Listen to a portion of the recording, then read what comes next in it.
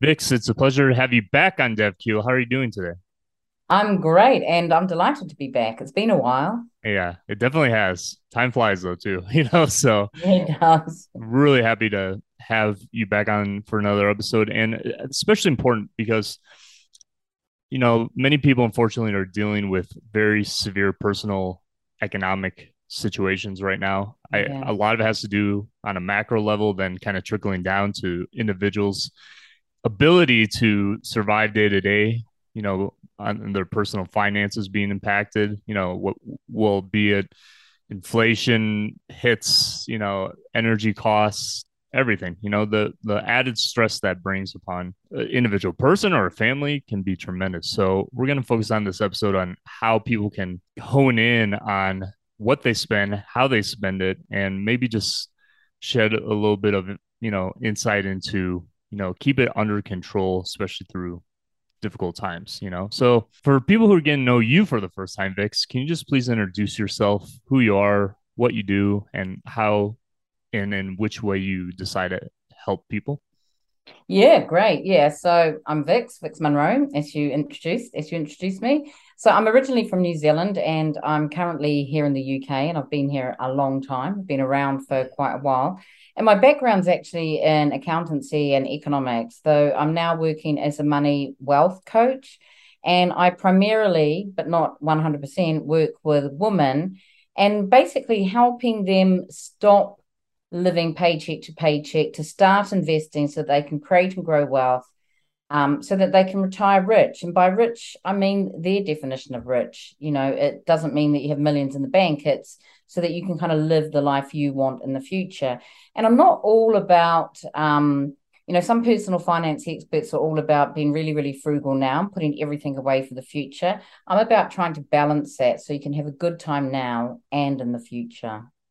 When you talk about people's own definitions of personal financial freedom, does that mean like because some people think, okay, financial freedom, I never have to work again. Is that what you mean by that? For like from your perspective Yeah, personally? and Uh-huh. yeah, I mean, by financial freedom, I mean that, and also retirement. I think in some ways that the terms can be used interchangeably because, I talk about retire rich, and by retire, it doesn't mean you have to stop active work, but it means if you choose to stop active work, you can. And a lot of people are financially free, and you see a lot of people talking about being financially free, and yet they're still doing some form of active work, but because they want to and because they choose to, not because they need to. So I think that's something really important about the definition because I hear some people say, well, they can't be financially free, they're still working. But, for some people, a lot of their purpose is tied up with what they do. You see a lot of these billionaires, Warren Buffett, for example, he's in his 90s and he's still at it. He definitely is financially free. I mean, he's worth billions, but he absolutely loves what he does. And that's a great thing. So it could be like a dual thing where, you have saved up enough money in which like if you were to get sacked the next day, it wouldn't impact you, paying bills, paying mortgage, that kind of thing. Yeah, However, absolutely. you could also at that point, if you've saved up enough to, like have that ability for the freedom and the way in which you go about your life and want to go about your life, you can also do something else that you truly enjoy because we all have desires. We don't want to stay Yeah. idle, I think. So it kind of feeds And more into you're that. right, actually, because a lot of people that, particularly in the FIRE movement, the financially independent retire early movement, a lot of them have kind of retired from traditional jobs, um, but they still do something they love. So they have a passion project, which they then try and monetize because why not? But I think the other thing about financial freedom, I think, is, people sometimes say to me, how much money do I need to have to be financially free? Well, it's a very individual thing, isn't it? It depends how you want to live your life. If you're happy with living in a little cottage in the countryside and growing vegetables, then you need a lot less money than someone who wants to be going on international holidays all the time. So it's a very, very personal thing about what financial freedom means, or what being rich means. Does So it, yeah, do you think it has to do more with like, okay, my lifestyle is this. This is how much it would cost per month, and then gauge it from there, yeah. basically. Like look at Yeah, it I mean, from more that's the what I expense tell people wise. to do. I mean, there's a rule of thumb, like how much money do you need to be financially free? And there's a rule of thumb which is 25 times your annual expenses. If you're a little bit older, if you're doing it when you're a bit younger, you might want to look at 33 times your annual expenses. And that's based on the rule of the 4% rule, means that if you then withdraw you're investing that and you take out 4% each year, which is what it's based on, then that will give you enough to cover your annual expenses and enough until the end of your days. So there is a formula. It's crude because, things happen. We get inflation, which could be high. So you might want to up that a bit. It depends on how much buffer you want to have as well. Yeah, inflation, expenses depending on, or fees depending on how your money's being invested, and then you take it out of that, taxes, all of it. So, but for sure, there's so many considerations, but that's kind of a crude rule of thumb, which is something people can work with. And most of the clients that come to you are like, what are their probably main debt concerns, especially in these times? Like, what are they coming to say, hey, Vix, I need help and guidance to get out of this hole that I've dug, or I've dug with someone else, whatever it might be. But what are some of the main line items, expenses that they just seem to not be able to get under control?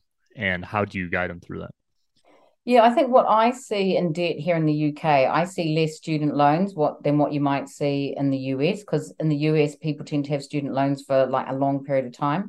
I see a lot less of that here. I think what I see a lot of is actually credit card debt, and loans generally, quite often car loans, and sometimes mortgage arrears, but less so as kind of mortgage arrears. And most of the women I tend to work, as I said, with women, and most of them are maybe in their 40s on average. So they have had some time to put money away. But I quite often also see women who may be coming from a relationship breakdown or just after a divorce. So sometimes because they've sold the family home, in fact, they don't have debt. They've actually sold the family home, paid off a mortgage, and they have a bit of money put aside. Then it's like, well, I don't have a home. What should I do? Should I take on a new debt? So it varies really. But from a debt perspective, I'd say just mostly loans, car loans, and some credit card debt. And what are the main ways in which you guide them to and which items tackle first? Like, because obviously you want to tackle the debt that's not going to keep compounding, and just dig a bigger hole. So how do you guide them in that way? Well, actually, the very first thing I say to tackle first is actually anything to do with their living situation. So if it's mortgage arrears or rent arrears or utility bills, energy bills, because what they don't want is, to have their living situation compromised, to, lose their home, be kicked out of their home by their landlord, or have their energy turned off, that kind of stuff. So that's kind of like top priority. And then after that, I say, well, actually, there's two ways to look at it. So what I kind of teach them is that there's two methods for paying off your debt if you want to tackle your debt. So the first one is the most economically efficient one, and it's called the avalanche method. And it's when you basically list all your debts in order of interest rate. So the highest interest rate at the top. And this is actually particularly important at the moment because we're in a situation of rising interest rates around the world. And what you do is, you make the minimum payments or the monthly payments that are required. And then you put any surplus money you've got to pay towards your debt, towards that debt with the highest interest rate. And that's the most economically efficient way to pay off your debt. But the thing where that falls down, though, is if people get a bit overwhelmed, that could be a big debt. It could take a long time. They might stop doing it. So the other method is called the snowball method. And it's where you list your debts this time in order of the lowest balance first. So you pay the smallest debt off first, regardless of the interest rate. And the advantage of this method is that you get a psychological win quite quickly. So it really depends on your personality. So what I try and do with my clients who are in debt is try and understand from them which person they are. Are they the person that's going to be encouraged to keep going? Because that's what it's really about, isn't it, paying debt? You don't want to just pay it for 1 month and then like, oh, I'm not going to pay it this month now. You want them to keep going. So if they're going to be encouraged by a small psychological win, by having one debt ticked off, then that snowball method's better for them, even though it's not the most economically efficient. Because if it's a method that they're not going to stick to, it's definitely not economically efficient, is it? But if they're a person who's, more encouraged by numbers and the fact that actually paying the debt with the highest interest rate first means that they're going to spend less money overall, then I would encourage them to use that method. So there's no particular method I use. I always say it depends on the person's personality and what will work for them. Because what we want is them to actually be able to pay off their debt. This is a very important point, and I want to touch on that a bit more. So, really, I think the way in which we see money, each person's not the same, right? Like Yeah. we're all so extremely unique, and we think, there's no one right answer for managing our money based on how we want to live in our lifestyle and everything else. So, just very hypothetical, if someone comes to you, part of them is really concerned about the debt they've accumulated, let's say a lot, but let's say also they're very compulsive buyer. Like they see purchasing whatever it may be as something that makes them feel good, inside, like fills an emotional gap or something like that, right? Yeah. And So there's a lot of that as well in the world. yeah, We talk about absolutely. emotional spending, don't we? Emotional eating, emotional spending. Hmm. Yeah, a And lot of people do that. and if he, I've done it myself. So no, for sure. And really, like I'm not trying to berate that way of doing things in any means. However, like it's a weird sort of dichotomy if someone's going to you and the part of them's like, okay, I really want to get out of debt, but as soon as I get off my call with you, I'm gonna go and purchase like 10 things, right? So yeah. I mean, when you work with people and really in the way in which you help guide them with their finances, debt, expenses, everything else, is there a part of you that maybe helps understand them individually like that and try to keep them really like in rein or sort of accountable for tracking that they stay on the right path, or how do you deal with that? Yeah, there's a couple of things here, I think. So first of all, is you've really picked up on the emotional side of money, haven't you? This kind of, emotional spending. So what I tend to do is I talk to them about the debt cycle and talk to them about their spending and the fact that it's emotional spending and try and get them to look back at, when they started doing this, what was happening in their lives. Is there something that triggers them? If they're saying, oh, I just want to go off and buy this, it's like, why? Why do you want to buy that? How is that going to make you feel? And, a lot of and then I get them to look at maybe I like to get them to look at their previous expenditure. So to track their expenditure, so maybe look at the expenditure for the last month and look at everything and say, okay, what did you spend? What was a need? So, if you're spending money on your rent or your mortgage or your gas bill, that's a need. And what was it that was a want, that was like discretionary expenditure? And I'm not one of these people that's, you've got to be really frugal, you've got to scrimp and save, everything's about the future. I try with my clients to get them to, be able to spend money on things they really, really want, to have a good time now, knowing that they're putting away enough for the future. So when I get them to look at their spending, I get them to rate it on a scale of 1 to 10 in terms of how much joy or how much pleasure that brought them. In a kind of Marie Kondo kind of way. And that's what Marie Kondo does, doesn't it? This is his jumper. How do you rate it? Are you going to keep it? It doesn't bring you much joy. If not, why have you got it? Why is it taking up space and energy in your home? We're going to, give it to someone else who will love it more. And I try and get my clients to do that with their spending. And it works really well, actually, because sometimes they'll go through and they'll say, oh, that was a 2. I bought something, it was a 2. It didn't bring me any joy. I mean, I've even had someone say once, which actually it was a -1 or something, because not only did it not give them joy, they never used it. It just sat in a cupboard or something for a couple of weeks. But it said it actually had a negative impact because exactly what you're saying, it pushed them further into debt. So that exercise is actually quite powerful because it gets people to actually think about their spending and is it aligned with their values? Is it aligned with the things that they value and the things that bring them joy or bring them pleasure? And if it's a 9, then it's kind of like, okay, that's great. And so what I try and do with my clients is get them to come up with, rather than a really strict budget, because, a bit like strict diets, I don't think strict budgets work. I kind of talk about having a conscious spending plan where you do have some money allocated to, whether, I talk about having money in pots, different pots for different things. So you'll have your living costs in one pot, and you might have Well, I, for example, have a travel pot because I love to travel. I've just told you before I'm going to Portugal on Wednesday. You might have a clothes pot. You might have a fun pot. So, you've got to, and then you allocate yourself a bit of money in your fun pot, even if you're paying debt, because I just don't think people can sustain paying off debt without having a little bit of fun. Okay, you're going to have less money in that fun pot than if you weren't in debt, but you've got to have something to look forward to keep yourself going. So, and as I said, it's a really powerful exercise because it gets people to think about it. And then if you allocate yourself a fun pot for the month, say, or it could be a week, depending on how you operate.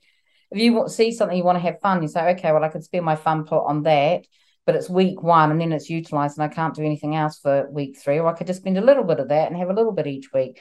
And it's about then also understanding trade-offs, because spending is always about trade-offs. If you spend money on yourself now, it's money you're not putting towards your future self. If you spend money on, a nice dinner tonight, well, that's maybe a movie you can't go to 2 nights later. So there's always a trade-off, and it's making a trade-offs that work for you so that you spend money on things that actually you think that, I really enjoyed that. Yeah, it cost me £20, but actually that was a really good night, and that was worth £20 to me. Yeah, and I think that's really interesting sort of visualization I have in my mind about when you say the pots for each of these things, right? Because Yeah, you you can have a don't want little to. row of pots. It's kind of it's also, it's a bit like getting your ducks in a row, isn't it? I mean, you could say the Hmm. little ducks, but little pots. And in the olden days, you would have had, my mum had this, she had these old housekeeping tins and it had little things and there'd be cash in them. And one would be, I don't know, for supermarket, and one would be something else. And there was about 8 little rows. But, nowadays you can do it within your banks. I mean, um, and in the UK, I'm not sure about other countries, but in the UK, we have these challenger banks, and there's a bank called Starling and a bank called Monzo, and they're kind of challenger banks, they're kind of new digital banks. And I bank with Starling, and one of the things I love about them is their app, is you can move money from your main account, it's still in your main account, but you kind of move it out so you can't see it. And they call it spaces with Starling, but it's effectively a pot. So I can move money out and say, okay, that's to pay my tax, put money aside. I'm self-employed. I have to pay personal tax. So that's every month I put money into my tax pot, or every money I put some into my travel pot.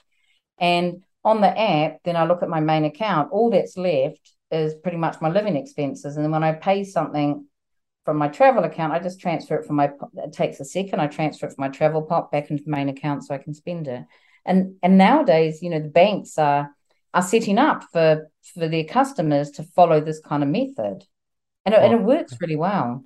I I love it. mean, no, I think it's great because there's two things there. One, I would say, especially in these times, probably much more in the future, we're so ingrained in our devices and our technology applications. It's just Yeah. like it's really like a part of our body now, it seems like for many people. So the more like in this aspect of our life with finances and the way we manage our money and everything else, like the more user friendly that becomes, I would say really the better. And also the quote unquote fun of it.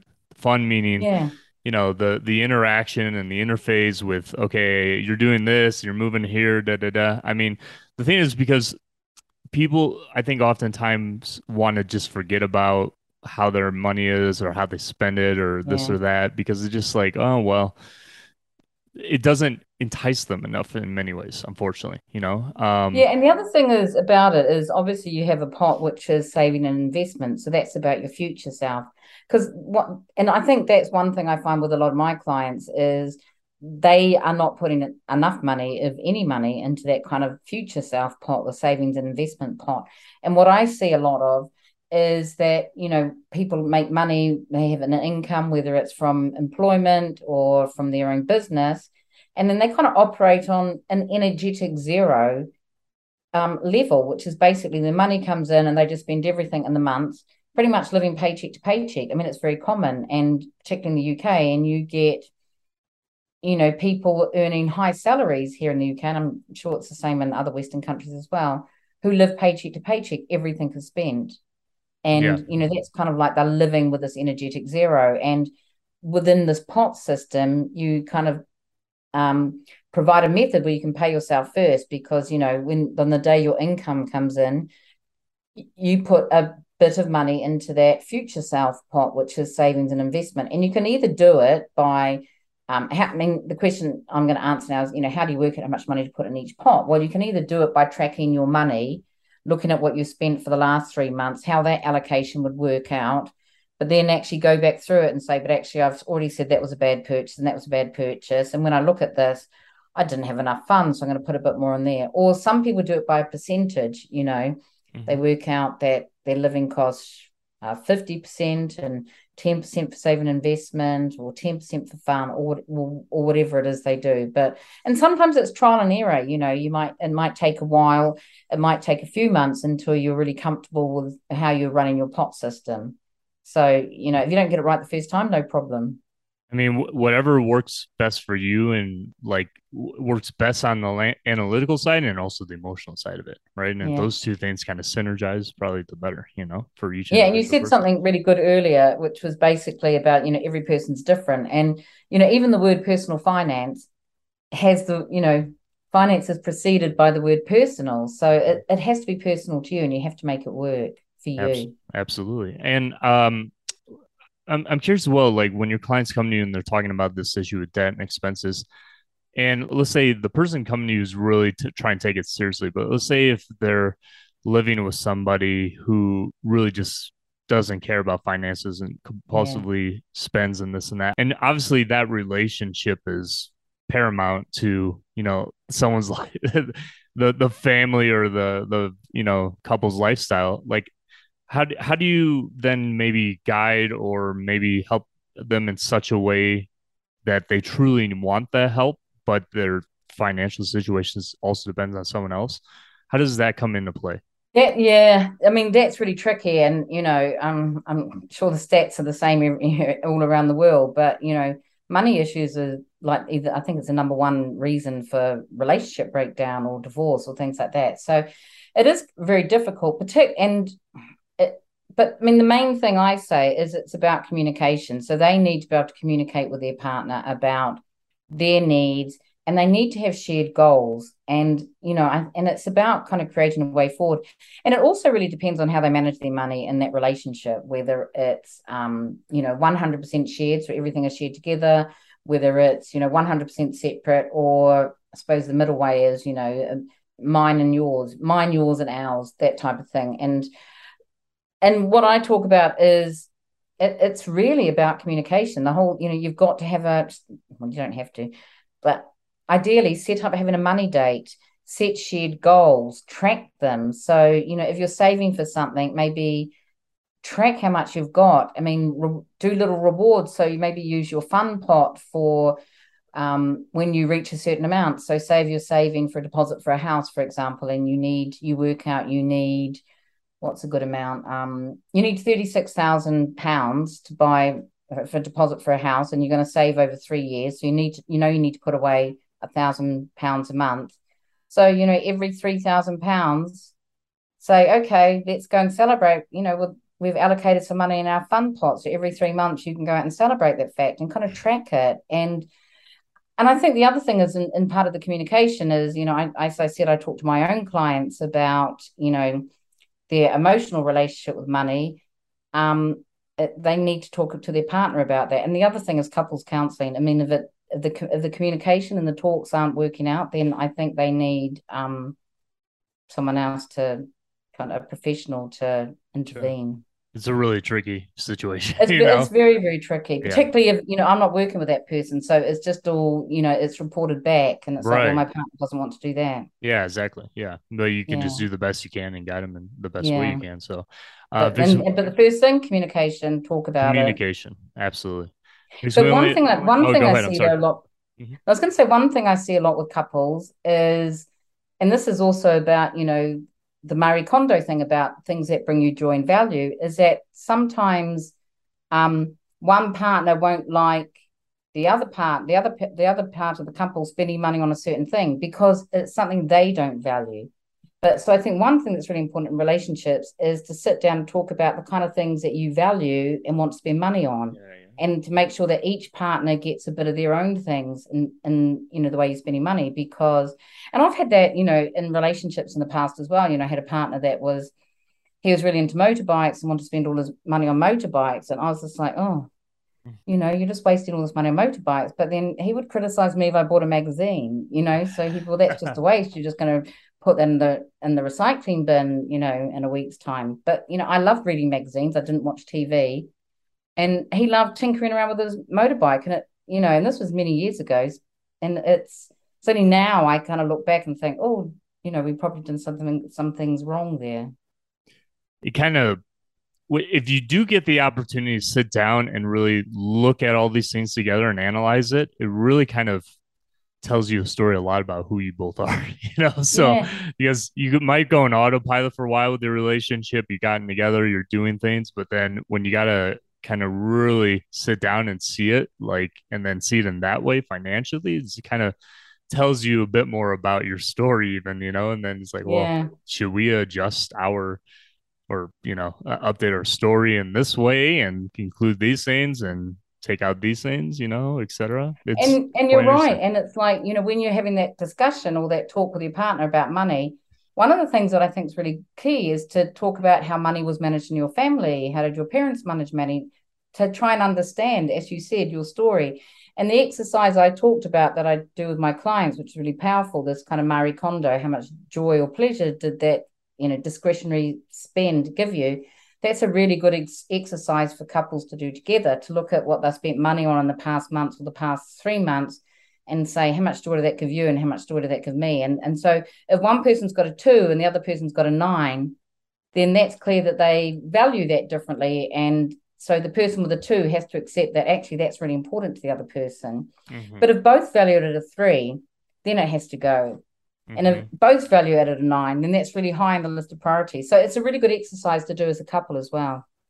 Yeah, definitely. Yeah. And, the more there's commitment through that, the better. Then you can make really good life or better life decisions as well, so that will also lead you to stress out, make you happier, and probably, more people do that, the happier we're all in society in the end. Vix, one last question that we have time for, and I really, really appreciate you being on this episode talking about such an important topic right now. Last question.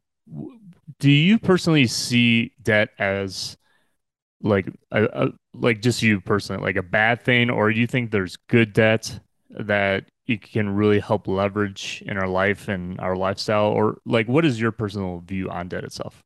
I do think there's good debt and there's bad debt. I think, things like a mortgage, because it enables you to buy a home, somewhere to live. I think a mortgage is good debt, and it's usually for an appreciating asset. I think education can be a good debt, in particular if it means that you can leverage that to bring in more income downstream. I think what bad debt is really when you're spending money that you don't have on things that you want but you can't afford. And I would look, at other ways of being able to do that. Like the first thing I often talk to my clients about is, okay, how can you bring in more income? Can you negotiate a pay rise of your employee? Can you take on a side hustle? A lot of people want to go into business, and it's a good opportunity to start doing that as a side hustle to see if you can bring in a bit more income. So then if you bring in that income, then you have more money to spend on the things that you want. Sure. And then not need to go into debt. So I do think there's good debt and bad debt. Good debt is about leverage, which enables you to do something.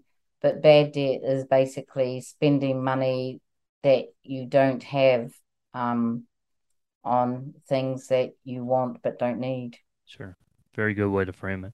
Vix, where can people find out more about you, possibly work with you if they're able to, follow you, engage with you? Yeah, so I'm on Facebook, Instagram, LinkedIn, and now also most recently TikTok. Woohoo. I'm Vix Munro, Vix.Munro on Instagram and TikTok. I have a Facebook page called Retire Rich. I have a Facebook community for women only, unfortunately. Sorry, guys. Called the Retire Rich Community. And I'm everywhere, and I can provide my links. So if anyone wants to, get in touch, please do.